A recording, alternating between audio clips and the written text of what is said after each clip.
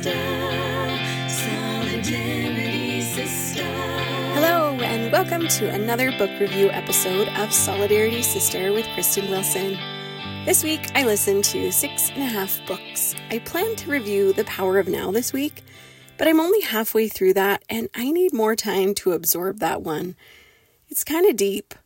I fly through easier fiction reads, but on the really life-changing type books, sometimes I need to slow down the speed to double speed and listen over multiple sittings so that I can kind of process in between. Thus, I'm bumping The Power of Now to next week's reviews. A friend of mine reached out to see, since I reviewed Jill Duggar Dillard's book last week, if I had also read Jinger Duggar Vuolo's book. I hadn't, so I got right to it. Whereas Counting the Cost covered a lot about Jill's personal experiences in relating to her family and family dynamics, Ginger's book, Becoming Free Indeed, My Story of Disentangling Faith from Fear, is all about her faith journey. Bill Gothard is an American minister and the founder of the Institute for Basic Life Principles, or IBLP, who amassed quite a following, including the Duggar family. In her book, Jinger takes us through the teachings from Gothard that she was raised with, and using scripture, she shares what she believes now, and really how different that is. She is definitely not a fan of Gothard, and calls out line by line much of what she was taught growing up. Jinger does extend a lot of grace to her parents, though, and sees them as good people who did the best they could in raising their kids. Jinger shares in the book how so many of her friends who were raised with damaging doctrines end up completely leaving their faith in adulthood. Ginger's faith in Jesus Christ is stronger than ever. She has left behind beliefs that kept her trapped in fear and were keeping her from living in faith, but she hasn't thrown religion away completely. I think a big motivation for her in writing this book is in the hopes that she would encourage others who were raised in a similar way as she was to leave behind the teachings of Bill Gothard, but still cling to Jesus. I related to this book because I have many friends who were raised with damaging spiritual beliefs. I think of one friend who lost her mother at a young age from cancer, and she and her siblings were told by family members that their mother died because these kids didn't have enough faith. It still hurts my heart when I think about it. That is spiritual abuse right there. Another friend was abused for years by her father, and the way she understood doctrine is so different from what I learned, despite us growing up connected to the same church. I think of other friends who were married to men who went to church each week, but behind closed doors were abusive in any number of ways, such as emotionally, physically, financially, sexually, or spiritually. When people are wounded by those who wield their quote-unquote faith as a weapon, I can see how those victims might leave all ties to faith of any kind behind. As a woman of faith myself, I understand Ginger's desire to bring others to faith. I tell my kids that if I could make them believe one thing, it would be that they are deeply loved by their Creator. There is nothing they can do to make that love go away. But I recognize that I cannot make them believe anything.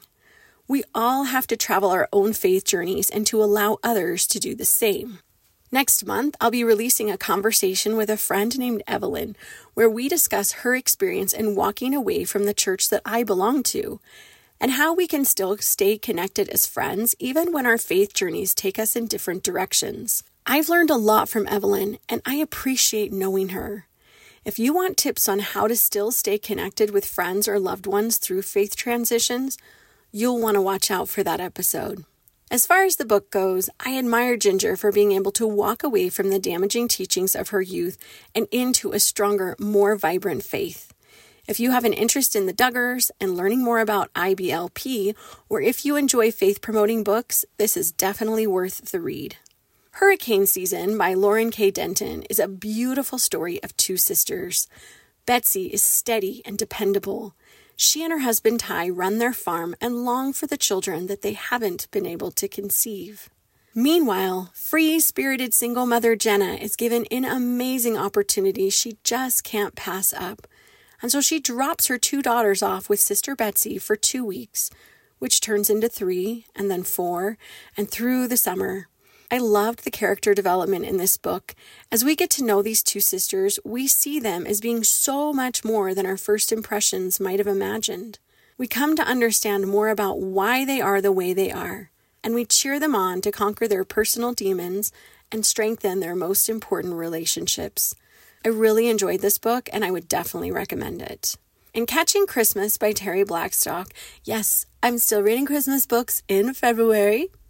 First-year law associate Sydney Batson is torn between her challenging career and her aging grandmother.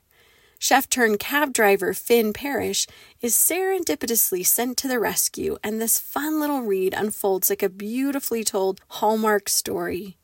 If you're looking for a clean, feel-good romance with some deeper themes of redemption, this would be a great choice for you. Laura Bradford's Emergency Dessert Squad cozy mystery series is fun and creative. I listened to the first 2 books this week and really enjoyed following main character Winnie Johnson through failure, success, and tales of misadventures leading her to solve the case. Though relatively young, Winnie finds safe haven with the retirement community, and most of her closest friends are old enough to be her grandparents. I saw a reel this week about a restaurant in Japan staffed almost entirely with people who have dementia. Its name translates to the Restaurant of Mistaken Orders, and though people get the incorrect order 37% of the time, 99% of customers leave feeling happy. I was raised making frequent visits to a local assisted living facility, enjoying frequent visits with my grandparents, and in our many years living far from family, we adopted grandparents along the way. I now treasure every conversation I have with my dad, and I miss conversing with my mom, as her health issues have taken away the ability for her to speak much. This angle of Laura's books was extra sweet to me, as was the idea of a mobile emergency dessert delivery service. I think that sounds amazing. If you enjoy cozy mysteries, you will love these books. And finally, I read Take One by Karen Kingsbury. I'll likely finish the series this week and do a full review next week, but in the meantime, I'll say that this book was a little didactic for me, but it was definitely faith-inspiring as well. So that wraps things up for today. Reminder that our Solidarity Sister Book Club is well underway. We're reading Brené Brown's Gifts of Imperfection over the next several weeks, and we'd love to have you join us. Gifts of Imperfection is in the top 5 most life-changing books I've ever read, and considering the thousands of books that I've read or listened to, that's actually saying something. You don't want to miss this one. See the show notes for details. Thank you for being part of the Solidarity Sister community. We needed you. Solidarity Sister.